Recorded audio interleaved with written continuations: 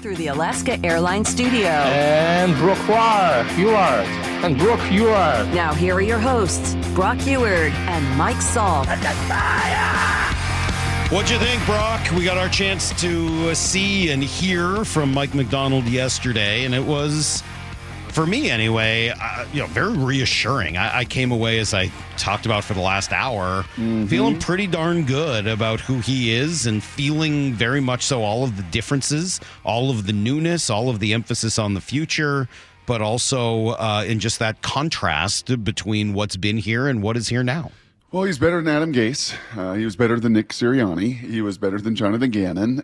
You don't win press conferences, but you make impressions, and there's a first impression there. Honest question for you, Salk. Do you own a hoodie like that?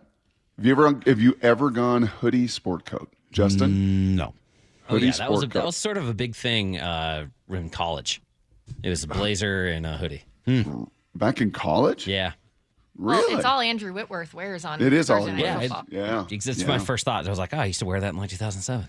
Yeah, presentation impressive, Salk. He was authentic. The last two times you've been down there for press conferences. Were you at Schneider's press conference? No. I forget. Yeah, so the last two times you were there was Pete Carroll's finale and Mike Macdonald's introduction. And both of them you walked away and you did a video outside of it and said, wow, that's pretty darn impressive. And if Pete Carroll is, and has always said, the key to being a coach at this level, at any level, is you have to be authentic to who you are and know who you are. He may be 36, but that did not feel like cliches. That did not feel like, I got to put on this I better speak in this kind of way. Man, that felt as authentic as I think any of these young coaches that we've felt lately. And there's comparison to McVay, right? Sean McVay. And when you listen to Sean McVay command a room and his tone and his tenor and his thoughtfulness and his answers, I don't know, man. I could see where that comp was coming from because it was pretty darn impressive yesterday. It's funny. The youth thing is it is going to be mentioned constantly, right? Any outlier. Just as Pete's age was. That's right. Any outlier is going to be constantly thrown out there for the world to talk about. And look, John called him the future. He was wearing a hoodie. He was wearing Jordans instead of Monarchs. Like, all of that certainly pointed to his youth. If you didn't know that he was 36 years old and the youngest coach in the league, you'd have thought he's middle-aged. Honestly, if nobody had ever said that and he had just walked out there and done his presser. Yep. Yeah, you might have seen it because he doesn't look like he's 50 years old. He didn't have any wrinkles. But he certainly didn't sound that way. No, he didn't. I mean, he's got the deep voice and the command and the way he speaks. There was nothing young about the way he presented other than his clothing. Yeah, honestly, like compared to those other guys that I just kind of mentioned off the top there, and those guys felt like young. They felt like, I gotta be impressive here instead of just. And I talk to Titus about this all the time. I talk to my girls about it all the time. Like, you can't sit there and worry about what everybody thinks. If you're sitting there, okay, I've got to do this, and it was certainly a huge weakness of mine when I became a professional. I didn't really feel that in high school necessarily. I mean, there was the same kind of teenage insecurities or whatever. Not much through college, but when I got to the NFL, it was, okay, am I doing this right for Coach Zorn? Okay, is this how Mike Holmgren wants it? Okay, they want me to look like this, they want me to drop like this, they want me to play like this, and if you're just sitting there thinking about, gosh, I got to do all this for these other people, then you aren't who you are. You're just kind of a chameleon aiming to please all these people rather than, hey, this is who I am. And I'm totally comfortable in my own skin. And you know what? I think that's the presentation. And then actually what came out of his mouth, what I really enjoyed, Salk, was how many times he talked about solutions. Mm-hmm. Solutions. We find solutions. It's our job as a coach to give these guys answers, And when you watch the tape of his teams and his defenses he's coordinated, in particular the last 3 years, you know what they have, Salk? Answers. Okay, Mahomes and Kelsey are killing us, right? And they're moving the ball. So can we find answers? Can we make adjustments? And that, too, is going to be a bit of a turn, I think, from what we have seen over the last 3-4 years here, where it's, hey, man, this is what we play. Play our techniques, play our fundamentals, play our scheme, set these edges.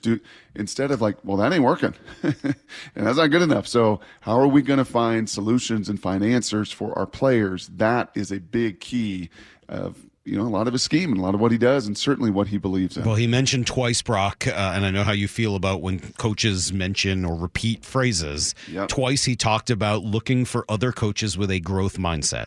Yep. And, that's another huge buzzword around over the course of the last decade or so. But looking for people that aren't interested in being static, aren't interested in just saying the same thing over and over again, interested in people who want to learn, want to grow, and want to do more than where they're already at. That's exactly what it is you're talking about there, trying to find solutions. Yeah, I think John Schneider said disruptor.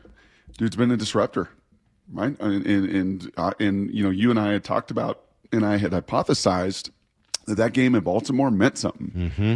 And was that something John Schneider mentioned once? Twice. Yeah. That meant a little something. Yeah. I just played some of that sound. Let me play you. I'll play it again here. I have it here. Hold on one sec. This was John talking. Where is it? Why do you say it like that? You always say it like the guy in Commando. This is John. This is John. I don't Come say on, it John. like the guy Yes, in you Commando. do. I You do just not. did. You just did. Oh my God. It's all about who's changing the marketplace. Who's going to change the marketplace? And it just hit me like, okay, when we're interviewing all these people, who's going to change the marketplace? And the product is the product. He's done it. You've seen it. And that's why he was Assistant Coach of the Year. I've had two really strong feelings leaving Pittsburgh several years ago. Like, we will never, ever look like that again. I think it might have been our first year or second year here. I can't remember. It was not cool. And leaving Baltimore this year. And that was not cool. But congratulations. We had a sense that those things do matter. So I think part of the reason, honestly, Bill Polian traded for me way back when was because of my preseason games against Indianapolis. I played some of my best games against them in the preseason, and then I played in a regular season game, and I got to start against them, and I think threw like 3 touchdowns, the one game where I did well. And I think that mattered. Like, okay, we see him live and in person. Okay, I was on the sidelines. I think the next time Schneider mentioned that, he's like, yeah, we felt them. We felt it. It's really hard in the NFL to go 5-1. It was 500 yards to 100 yards. I mean, it was a thumping of the most epic proportions. It was 6 first downs that Gino and the team had the entire game, Salk. I mean, you just don't get beat down like that. And that was not at a point where you were 2-5. You were 5-2. You were leading your division right then. And they just said, nope, you're not us, and we're going to put a whooping on you. And that did. That left an impression. And then I think for John, as he sits with all these different candidates and he had to wait on Mike Macdonald, you could understand after sitting with him, and you were sitting in the room there for about an hour with him, like, yeah, I'm kind of intrigued. I'd like a second interview. I'd like to find a way to get this guy in the fold. And it took 2. He wanted this too. He wanted to be a part of this. Mm-hmm. He wanted everything that comes with being a Seahawk and being tied to John Schneider. So as far as any day one and winning a press conference, can't really do it. Doesn't land in a column with any wins and losses. But, man, you could make a strong first impression, and he sure did. A question I've seen a few times on the text line this morning is whether or not there were current players there. I didn't see any. Doesn't mean there weren't some in the back. I couldn't, I'm sort of sitting in front of a row of cameras, and behind the cameras are the rest of the staff. Yep. So there were no former players there when I got there. 1 or 2 may have trickled in at the end, but I didn't see any. Who's the rookie this year from Michigan? Michael, they drafted late in the draft. Mike Morris. They did have pictures of him. He was here the day before. I know that. He was there when he came, and he was one of the many that hugged him. And he's psyched. He's like, I got a shot now. I mean, this is my old coach. I got a chance to go do something on this team next year. That's exactly absolutely right. Maybe he was in the room, maybe not. I couldn't see. But, it's not like there was a huge crowd of guys that came. Mm-hmm. But, look, I started off the show at 6 o'clock saying this. I am a little skeptical, right, by nature. And I was feeling a little skeptical yesterday. Not negative. I know it gets confused with negativity a lot, but it's just skepticism, right? Don't we have to see some of these other qualities before we can be all in on Mike Macdonald being the head coach and not just a really good coordinator? And after seeing him yesterday, I feel a lot better. That's for sure. Did you ask John any questions? I'm done with you. I am so done with you already this morning. I don't need this gun anymore, John. I can do it, John.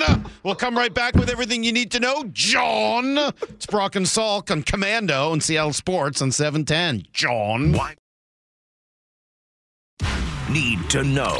15 minutes past every hour with Brock and Salk. Here's what you need to know. Up first. Well, it didn't take long after being around Mike Macdonald for maybe a half hour, 45 minutes yesterday. Pretty easy to see what John Schneider and others like about him, what drew him to them as a candidate, and why he's the new coach of the Seattle Seahawks. He was very authentic.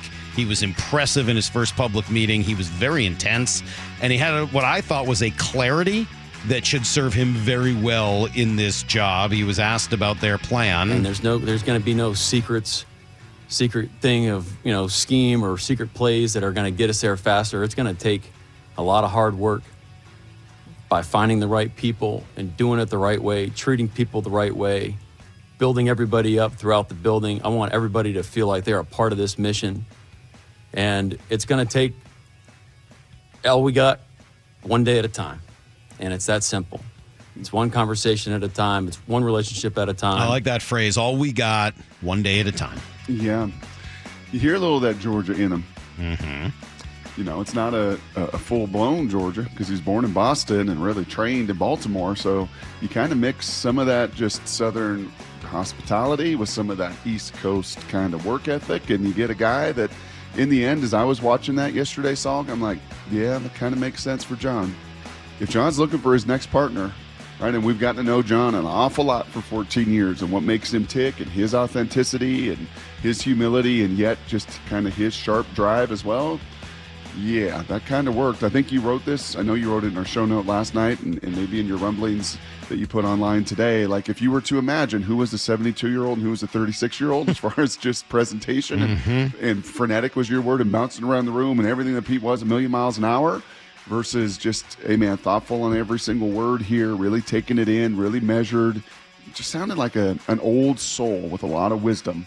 And I think it came across in a very impressive way. I think old soul is a very good word to describe this guy. He feels like he's been around a lot longer than 36 years, just being in his presence for a short amount of time. Here's the second thing you need to know. All right, well, that's all well and good, but what is he going to do next? Who is he going to hire? What is the offense going to look like? What is the coaching staff going to look like? We don't know. We're starting to hear some names. One, very familiar to fans in this area, former UW offense coordinator Ryan Grubb, who just recently moved to Alabama. But that one surprised me a little bit, only because when I think of Grubb, I think of the wide-open passing attack. And that feels pretty different from what we've seen in Baltimore the last couple of years. So did that surprise you at all? Well, I'm going to go into some depth in Blue 88 with this one. And by the way, I put a little poll out last night, Salk. First of all, there was a lot of action on it. People had a voice in it. Would you want Ryan Grubb as your next offensive coordinator, Seahawks? 87% yes. 87% said sign me up for that. I'll go into a little more detail as far as scheme goes with him, Salk, but he's solutions-oriented, and that's what this head coach is. Find me answers. Put it on the players. And, yeah, with Michael Penix, he threw for a ton of yards, but I don't think he's a one-dimensional guy. I think, as I've mentioned before, when you have that O-line background, not many do. 135 Division I offensive coordinators, and only about 10 of them come from the O-line tree. And then only, I think, out of those, Sharon Moore, now the head coach at Michigan, and Ryan Grubb, the only ones that call plays. So you have that kind of mix. You have coached the offensive line before. That's been a position of real need of growth and development. He checks a bunch of boxes. All right, we'll talk more about him. Also heard the name Tanner Engstrand yesterday. Sounds like a hockey player, but is actually the quarterback coach in Detroit for the Lions. As for Macdonald, what did he say he was looking for? It's not near the top of the list. We're looking for the right person to come in here and build this thing. So we want someone that's open-minded, that has a growth mindset, that can connect with their players and build a system, that's unique to the Seattle Seahawks. That's going to live here for a long time, and he's going to be the one spearheading it. Yeah, so he's looking for somebody to design an offense, and then if he leaves, that offense will continue with the tree underneath him. So I don't get the sense that that's going to be somebody who is significantly older than him. I don't get the sense he's looking to have Frank Reich come in and bring something pre-established. I get the sense he's looking for more of a collaborator and a contributor than somebody who's just going to handle the offense while he handles the D. Here's the third thing you need to know. After an offseason in which we spent a lot of time, Brock, talking about whether the Mariners would match up with the Orioles, right? Given one team's need for hitting, the other team's need for pitching, and vice versa. Well, you can put that to bed. The Orioles yesterday traded for Milwaukee ace Corbin Burns. They gave up a decent package centered on infielder Joey Ortiz, which is a lot considering you only get 1 year guaranteed of Corbin Burns, who won a Cy Young Award a couple of years ago. Man, Baltimore looks good, by the way. Their payroll under $100 million, but they look like they might be the best team in the American League this year. Meanwhile, John Morosi, on with Wyman and Bob yesterday, said, you know what? The Mariners actually don't look that far away from the Rangers, and he likes what they did with the Polanco move this week. They gave up a fair amount to get him, but I think this was the move they had to make, and especially because when you consider what he means to the Mariner lineup, that he would not have meant to the Twins lineup, which is batting right in the middle. To me, the big picture, the most important point to make with the Mariner offseason is they were not able to operate in the heavyweight category of free agency. So I think for a lot of these reasons, you have to bring in and take this collective approach where you're, I think, distributing the risk and distributing the expectations among more and more players. Polanco, I believe, is going to be substantially better than what Colton Wong gave them. I think Luis Urias is a better player for what they need than who La Stella was a year ago. They've improved around the margins. Luis what? I'm not going there. Luis what? I'm not going there, brother. Rolling that R? I'm going to try to. No, you're not. Spreading out some of that risk, isn't that kind of what they've done under Jerry and Scott through the years? I mean, they've never been big spenders. And I would also say how many played in those deep waters of just throwing cash around this offseason? Mm-hmm. How many teams did, legitimately? Well, one for sure. Yeah, and they deferred a lot of that down the road. I mean, not many teams played in that pool, and that's why there's still a bunch of free agents, 7, 8, 9 hitters out there still available, couple relief arms still out there. It was interesting thinking about those two teams yesterday, the Orioles and the Brewers, both of whom are contenders, both of whom are spending well under $100 million. Right. Pretty crazy. That's everything you need to know. We do a quarter past every hour here on the Brock and Salk Show. All right. Not always about that cash, man. You know, you can look at the college football programs over the last couple of years that threw the most cash around. How'd A&M do? Fire Jimbo. How'd Miami do? Not good. All right, look at these teams that have really, just dabbled into the big money free agency. Sure, it's benefited some. There's no question about that. And Washington did their part and got an amazing return on investment on Rome and on Penix and those guys. And oh, by the way, we'll talk to Jed Fish in about 30 minutes. Yeah, I'm looking forward to that. I got a lot of questions for him, and looking forward to. I like your questions, by the way. Did you? Yeah, some good ones. That's rare. Yeah. I feel like you don't always like my questions. That's good. I'm glad to hear that. This is going to be John. Well, I think what it is I think I get worried when we're going to talk to somebody like Jed Fish that you're not going to like my questions. Not when we're going to talk to someone baseball or the NFL. Bert Breer, whatever. Right, you don't care. But when we bring in a friend of yours from the college football world, you're an like, FOB? Don't embarrass him. You start scanning my questions you don't mess with an FOB, all right? Don't do that. Yeah, that's not appropriate. All right, coming up next, 7 observations from Mike Macdonald yesterday, Brock. It's coming up. Brock and Salk, Seattle Sports on 710. You're listening to Brock and Salk Powered through the Alaska Airlines Studio. on Seattle Sports and the Seattle Sports app. Intense dude yesterday, Brock. It was an interesting scene getting a chance to be around Mike Macdonald for the first time. Didn't get a chance to meet him, but just listening to him speak and being there in the building.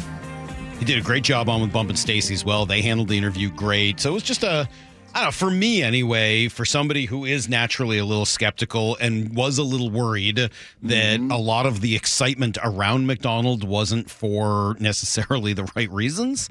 I came away feeling a lot better about it yesterday. Yeah. So I personally, not about anybody else, just for me, I feel a little bit better than I did yesterday about the hire. And it was just, some things that he said and did and the way that day went yesterday. I wrote about it. It's up at seattlesports.com. But about, 6, 7 things stood out to me. And the first was from John specifically saying that this was about the future. You couldn't miss the context when he introduced him by literally using those words, saying that this was going to be all about the future of the Seattle Seahawks, right? That word. You getting emotional on me? You feel like you're getting emotional. Are you burping? I think it's just a little gasping for air. Consider that emotional? Yeah, I don't know if I would say it was. Oh, okay. I don't call that emotion necessarily. It was raw though, Brock. It's still raw. Yeah, I guess so. Brock burps and then kisses Molly with his eyes open, and that's him being emotional. Hey, you keep it down, Mo Dooley. what? Okay, you were quoted yesterday, Mo. So you keep it down. What's with the burping? No, she's adding that. He just didn't you? Yeah. I thought you So said, you "Are you getting getting emotional?" emotional? You just burped. I thought that's what you said. Oh No, he was trying to figure out which I had done. That's right. If I had gotten emotional or if I was. I thought he was a little equating the belchy. two. No, like you no, burped no, because you're emotional. You know, I'm gonna spend. I got a lot of Mike Macdonald stuff, but I will say this very briefly. You guys know that I'm a Howard Stern fan, especially as a radio host, hearing him do what he does. The way you know that Howard has reached the total pinnacle of being a radio host is that he can just flat out belch on the air and not care. Everyone moves on. He's just like, lets him fly, doesn't care at all, and then just moves on with the show. Sure. That is the dream. I've only been doing this 15 years or so. Like when I get to Howard's point, if I ever make it to that point, that will be me. Just let it out. Just bro. happily belching on the air and not caring at Let all. it out. Here's what John said about the future. So much excitement, right? That's the word for right now. It's been a long process, but I'm so excited for the former players, the current players, our future players that'll be coming in, everybody in the building, the 12s, the Seahawk community. I mean, just everybody. You know, it's the coaches, like the coaches that are going to be coming in here that we already started working on and everything. Just so excited for everybody because this is the future right here. This is where it's going. And I think you're going to learn in getting to know Mike that he's a special dude. This is the future right here. Mm-hmm. Kind of feels like, and we talked about this over the last few weeks of this process. I mean, this is your first round pick.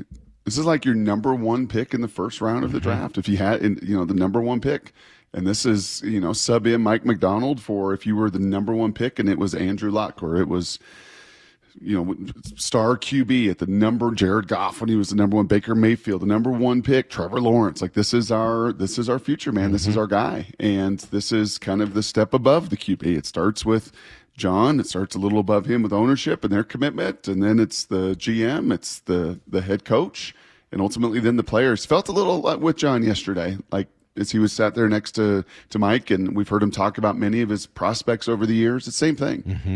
Like, I got to get to know this dude.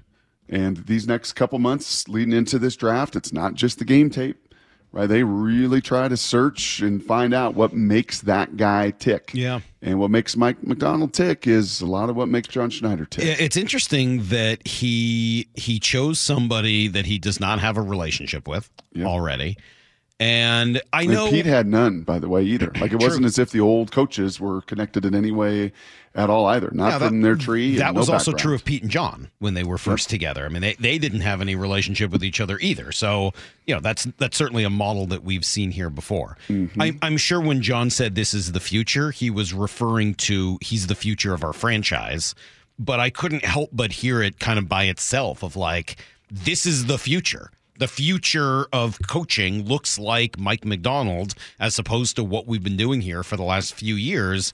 That's how I read it. But on the flip side and of that, pretty lucrative, by the way, 6-year deal. Apparently. Those numbers don't come out, but those that may have a hint at it, it's a 6-year deal and more money for a first-time head coach than ever done before. Yeah, well, he's the future. They wanted him. He's the future, and he's going to be here for a little while as well. But when you think of him, it's so funny. He feels like an older soul than Pete. And I said he was very intense. It's true. The clothes were about youth, but the demeanor, everything else about him, Brock, if you didn't see him in person, you would not think he was the youngest coach in the NFL. The demeanor was not of age. It was, or not of youth. It was of age. And even if you listened, and if you just listened and you didn't have the visual and you just listened, you would not have thought that's the youngest coach in the NFL. No chance. No chance.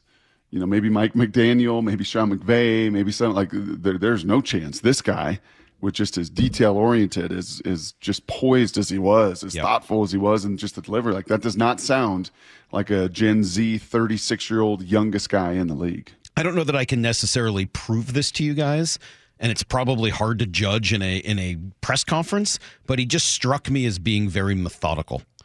As somebody, he struck me as somebody who makes a list and checks everything off of it one by one, and doesn't go to the third thing on the list until the second thing is done.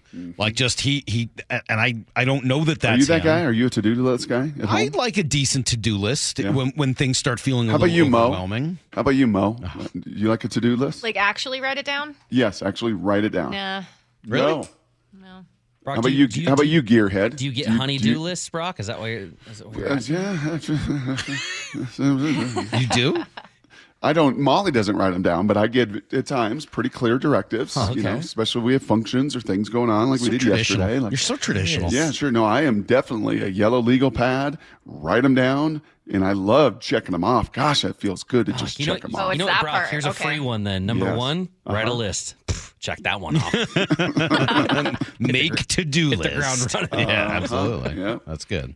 I don't know. He struck me as being very methodical, just sort of the way he speaks, the way he talked. I mean, I could just play almost any of his cuts from yesterday, and that was sort of what I came up with. Here he was talking about offensive philosophy. We've got some guys that can do a lot of different things, and there's a lot of, I think we have a diverse skill set from going against the offense. I think we just have to do a great job of, again, it's the same mentality that we have on defense. How do we get these guys doing what they do really well and put it in those spots, and then try and dictate terms of the offense? And how we're doing that, I don't know the answer to that, but like that's going to be the driving force of all the decisions that we make from here for as long as we're here. I don't really have the answer to that yet, but this is how we're going to do it. Yep. That was great. Yep. Yeah, just very, very methodical. If there was one thing I was looking to see yesterday, it was how does he command the room? And I can tell you that he commands the room. You could not pay attention to what he was saying, but he did it so differently from Pete. How would you characterize that? I wrote in the column last night, and I said it before you jumped on this morning, that whereas Pete comes at you with a lot of words and more words and more words, he is one of those commanding presences that draws his power, I think, from the space in between the words, where you have to lean in, where you have to hear what he's going to say next. Right, and it's a deep voice, and it's commanding, and it's calm, assertive. Cesar Millan would be impressed, right? Like I don't know, I that was just, again, a lot of this is just sort of gut feeling of what it felt like being in there. Yep. But I just got the sense that he derives a lot of his power and command by not saying a ton, but by saying things in a very serious and important way. I think that's fair. You know, how many Mondays did we hear the walls in there shaking? Heck, Pete's last press conference on that Wednesday, they played that music, right? And the walls are kind of shaking in there. It's gonna be a different vibe. The basketball hoop was still up, by the way, huh? It was. Yeah. I would be surprised if it stays. Yeah, I mean, it's bolted, though. Like, you took a picture of it. It's going to be hard to get that thing off. Yes, it's going to take some serious manpower to get that thing up and out of there. But it will be. The presentation will be different. It's going to have to be. And I didn't feel like, and you would be a better gauge of this because you were in there, I didn't feel, you've kept using this word intensity. It didn't feel like an uncomfortable intensity. Oh, no. It didn't feel like some of these coaches that try to be intense. Right, I'm going to try to come across in this way, and I'm going to be so intense. No, very natural in that way. Correct. Yeah. Correct. And business-like, no question. You know, buttoned up, absolutely.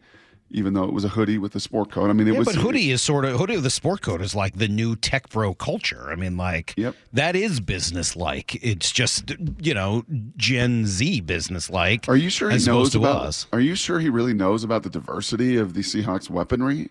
They had 6 first downs. They ran 47 plays. All right. 47 plays, 150 yards, and 6 first downs. How much could he have really learned with just 47 plays and 6 first downs allowed against those Seahawks way back when? Jeepers. All right, keep going. Well, he talked a lot about Keep going. I'm interrupting. He talked about physicality, not surprisingly, right? I mean, that was one of the main things he mentioned, is that he wants his team to be physical. Yep. Has to be. And I think, honestly, that's why John referenced that game on November 5th, because it was a physical beatdown. It was just not a competitive environment. And in a league where there is a lot of finesse, in a league where there's a lot of throwing, in a league where, if you want to be a disruptor to that, well, be the Baltimore Ravens. Be bigger and stronger, more physical, and do it year after year after year after year, and recruit and develop and bring guys in that can play to that kind of brand. That's what he's done for 10 years.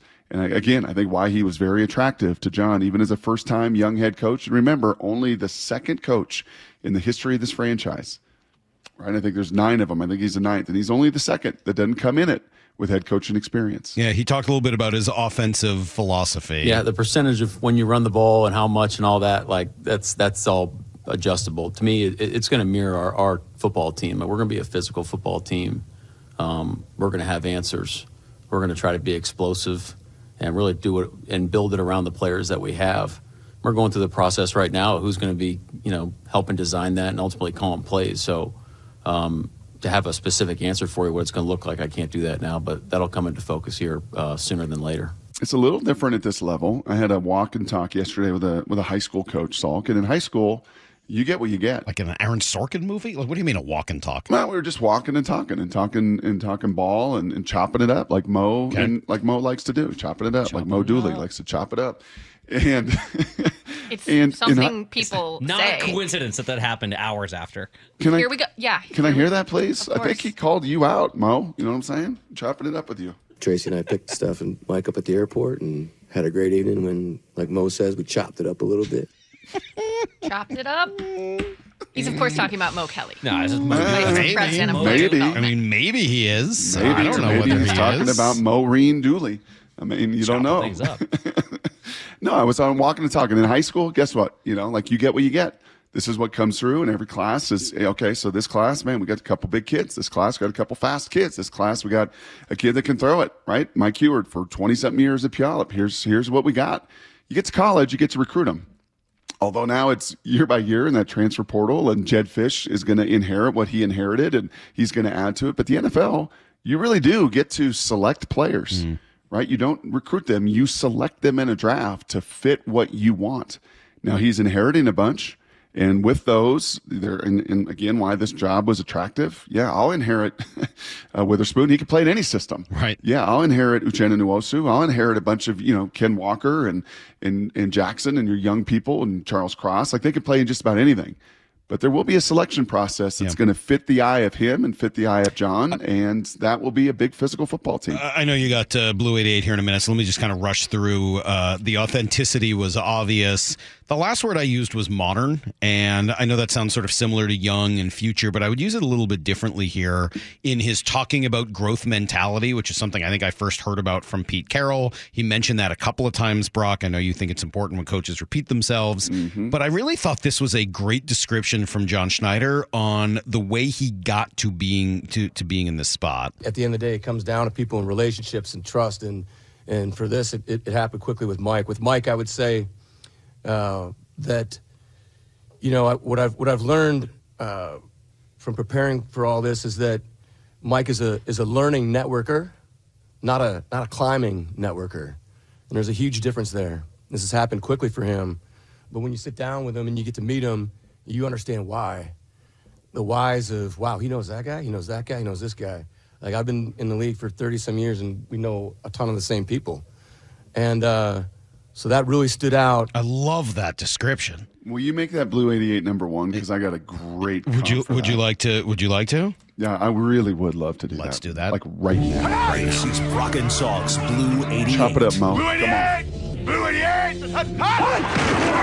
We take you to the field as Brock Heward breaks down 3 football questions as only he can. Now here's your hosts, Brock Heward and Mike Salk.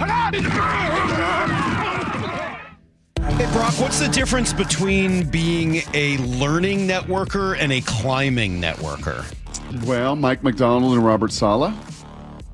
I think those in the NFL circle would say there's a whole bunch of climbing. Yesterday or a couple days ago, Salky, I talked to you about these self-proclaimed gurus. This is the climbing networker. It's like, hey, I got this. I had a coordinator this year that had been at 11 different schools in 13 years. Okay. You know what he is? A climbing networker. And he tried to label his system right? And I've got this system, and it's part this, and it's part that. It's had its own name to it. And I was like, I left that meeting like, that dude is just all about his own brand. Salesman. Total sales. And there's a reason that guy's been 11 places in 13 years. He's just kind of a climber. And he's trying to like, hey, man, this is my brand. This is what I'm selling. And then you got the learning networkers. And on the opposite side, I think the one that I've sat down with that I would say encapsulates that the most is Kalen DeBoer. And we're at the spring meetings last year in Arizona with football coaches, basketball coaches, women's basketball coaches, ADs, all of that. And we're all sitting at a table, and there were about that whole group was sitting there. And Kalen DeBoer is just starting to talk, and and then somebody mentions, oh yeah, I ran into him, I knew him from, and it was just relational. It wasn't even like a name dropping, like, oh, look at me and look at all the people I know. It was just, yeah, I got connected through that person at that job, and oh, what a great guy, oh, what a great gal, oh, just a terrific person. I mean, it's so striking to you. You could sit within an hour and go, climber, learner, climber, learner. The guy we're going to talk to in 15 minutes is going to fit a little bit more. He's probably at times been labeled a climber because he's bounced. Jed has between the NFL and college.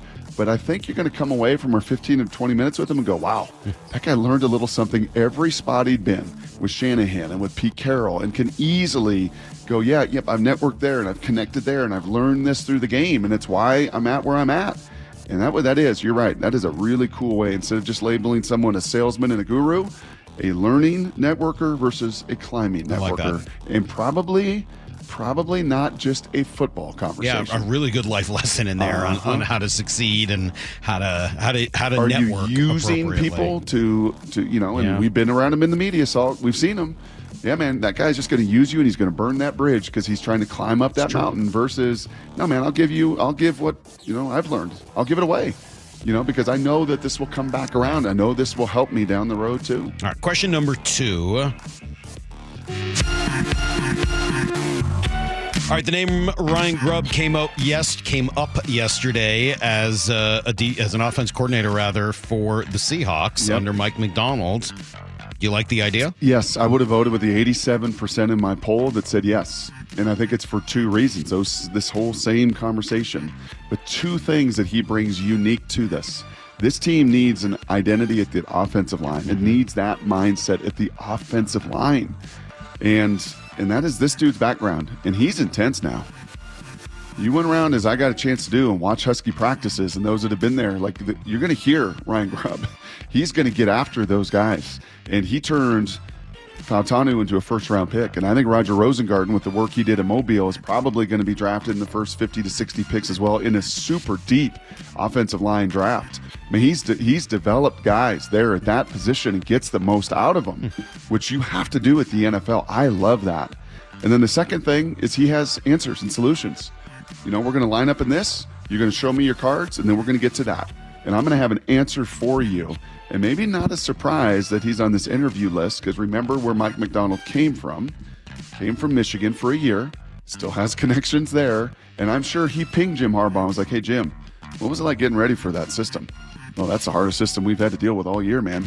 Ask Oregon. Ask Tosh Lapoy what it was like to try to defend that group. And now the only thing is, you look at the numbers, Salk, and it's been pretty heavy pass. Not necessarily like balance. I mean, that was the first thing that jumped out to me. Yes, but is that because you take your personnel and you put them in the best positions for success? And when I got Rome Odunze, Jalen McMillan, and Jalen Polk and Michael Penix and 2 NFL tackles, what do I do with them? Do I try to run an injured Dylan Johnson the first 6 weeks of the season? They have not had that dude. They have Marshawn Lynch at running back at the UW. The last couple of years, you know what they would do? He'd run for 1,500 yards. Because you put your guys in a position for success. This is real. This is not just a rumor. He is a real candidate for this job. And oh, by the way, his wife loves Seattle. His wife really enjoyed. Do you think she's going to really enjoy Alabama? Next. Birmingham? Question number 3. Jump it up, Mo. Well, speaking of the guy that he coached and led for the last couple of years, how about Michael Penix? How's he doing in Mobile? Yeah, reached out to 2 or 3 people down there that I trust who have watched every practice and been on the field and seen it all, and all 3 of them said he helped himself. 2 of them said he was by far the best quarterback down there. So now, will he play in the game tomorrow? There is some question about that. So I don't know if the ribs are still a little sore, or if he's like, yeah, man, I'll be down here, I'll showcase, but I'm not going to put myself at risk and take a shot. Yeah, I don't blame him. Yeah, I don't really blame him either. So I wouldn't do that. I think that there's some question of whether or not he'll play. But as far as the evaluations and the eye and yep, and one guy said, gosh, it's so weird, man. He doesn't have to set his feet, and the ball just is ripping out of his hand. I'm like, yeah, we saw that. Texas saw it. Oregon saw it. Everybody saw it over the course of this season. So he needed this week to go down there, and Spencer Rattler and Bo Nix and some other NFL kind of arms around him. He needed to showcase it, and by all accounts, yeah. 3 guys that I trust all said he definitely helped himself. Our guy this Matt week. Miller was not necessarily in that camp. Here's what he gave a little update on Penix and Nix. Today, they were crisp. Today was, okay, these guys look like NFL quarterbacks today. Both looked great. Penix, the arm strength is so obvious in person. The ball just flies out of his hand. He's such an impressive thrower. Nix, you get more of the total package. You get someone who's, got good accuracy, really good mobility, smart player, a really good leader. You can see that in practices. So it's easy to understand why, these players have such a good reputation and why NFL teams are so excited about them. Mm-hmm. There you go. Yep. That's today's Blue 88. We do it every morning at 7:45. Just got a cool little text here, by the way. Oh, yeah? Yep. I think this is well said. Just heard you talking about a coach who's a climber and a learner. Former GM would say frequently, be careful how you talk to people on the way up. You may be talking to them on the way down. Yeah. I mean, that's that business. It's a lot of different businesses, right? Like I think about that in this job and, working with, now that I'm kind of an old guy and 17 years of calling games. Very old. Yeah, I'm getting very, very old. Very old. Way past middle age. I mean, like my you. wife, who's now older than me. That's exactly right. Very old. Very, very old. Very old, yes. But, I think about these interns, Salk, and so many of them I love hearing from them. There's guys that have gone on to school that there's one of our former interns is working in single A baseball and just, staying in touch with them and I know, like at Fox, if I'm there, I don't know how long I'm going to be there, but I know that there was a BA, it's called Broadcast Associate. It's the entry level job into the truck. And I'm like, oh, well, this dude's good right here now. This guy's going to be, and sure enough, like he's working his way up. He's going to be a producer. Who knows? In 15 years, he might be running Fox. And, how you treat those people and how you build that connective tissue and relationships matter. It really does matter in any profession, in any job, and especially in one as volatile as the NFL. Well, speaking of those relationships you've built, one of them is going to join us next. Just took a quick text, and Jed Fish is going to join us in just 5 minutes. Stick around. We'll talk to the new Husky head coach, get a sense as to what his plan is like. We'll do it next on Brock and Salk.